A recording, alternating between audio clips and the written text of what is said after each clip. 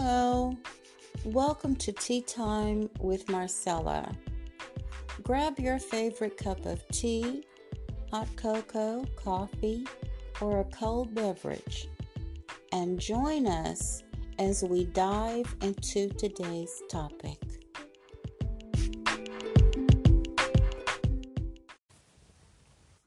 I want to encourage you to surround yourself with like-minded people who have the same goals, the same mindset, the same interest. I was reading a story this morning and I'd like to share it with you. A member of the church who previously had been attending services regularly stopped going. After a few weeks, the pastor decided to visit him. It was a chilly evening. The pastor found the man at home alone, sitting before a blazing fire. The man welcomed him, led him to a comfortable chair near the fireplace, and waited. The pastor made himself at home but said nothing. In the grave silence, he contemplated the dance of the flames around the burning logs. After some minutes, the pastor took the fire tongs, carefully picked up a brightly burning ember, and placed it to one side of the hearth, all alone. Then he sat back in his chair. The host watched all this in quiet contemplation. As the one lone ember's flames flickered and diminished, there was a momentary glow, and then its fire was no more. Soon it was cold and dead. Not a word had been spoken since the initial greeting. The pastor glanced at his watch and realized it was time to leave. He slowly stood up, picked up the cold, dead ember, and placed it back in the middle of the fire. Immediately it began to glow.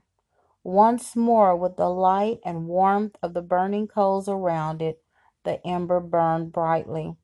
As the pastor reached the door to leave, his host said with a tear running down his cheek, "Thank you so much for your visit, and especially for the fiery sermon. I will be back in church next Sunday."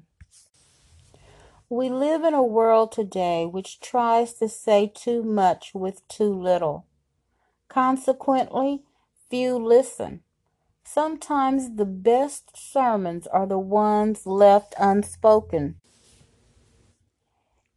Hebrews 10, verses 24 and 25 of the New American Standard Bible says, "Let us consider how to stimulate one another to love and good deeds, not forsaking our own assembling together, as is the habit of some, but encouraging one another, and all the more as you see the day drawing near."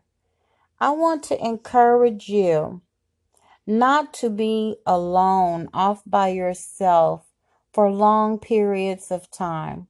I want to encourage you to surround yourself with like-minded believers, people who will encourage you and spur you on. The scripture says that iron sharpens iron. You know, I have this handicap. I've shared this with you before. And many times I'm not able to do the things that I would like to do. But I make sure that not only do I read God's word, listen to songs that will uplift me, songs that will give him glory and praise, but I surround myself with believers who will encourage me, who will hold me accountable, who will spur me on to good works. For the scripture says, "Stimulate each other with love and good deeds." Be encouraged, my friend. Don't stay alone, off to yourself, where the enemy can attack you, where your strength will soon fade and die.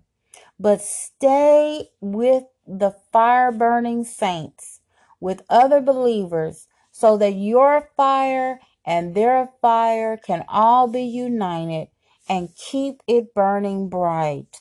Be blessed. See you next time.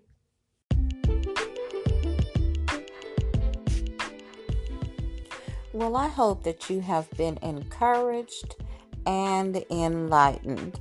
Join us here each week at 3 p.m. for Tea Time with Marcella.